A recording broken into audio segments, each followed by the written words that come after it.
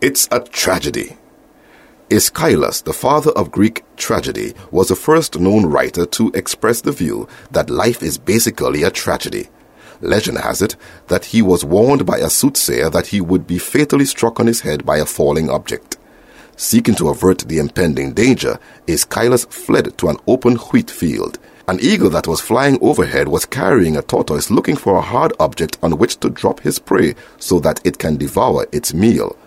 Aeschylus happened to be bald-headed, and the eagle mistakenly took his bald head for a rock and dropped the tortoise. In the process, the eagle also dropped Aeschylus to his death.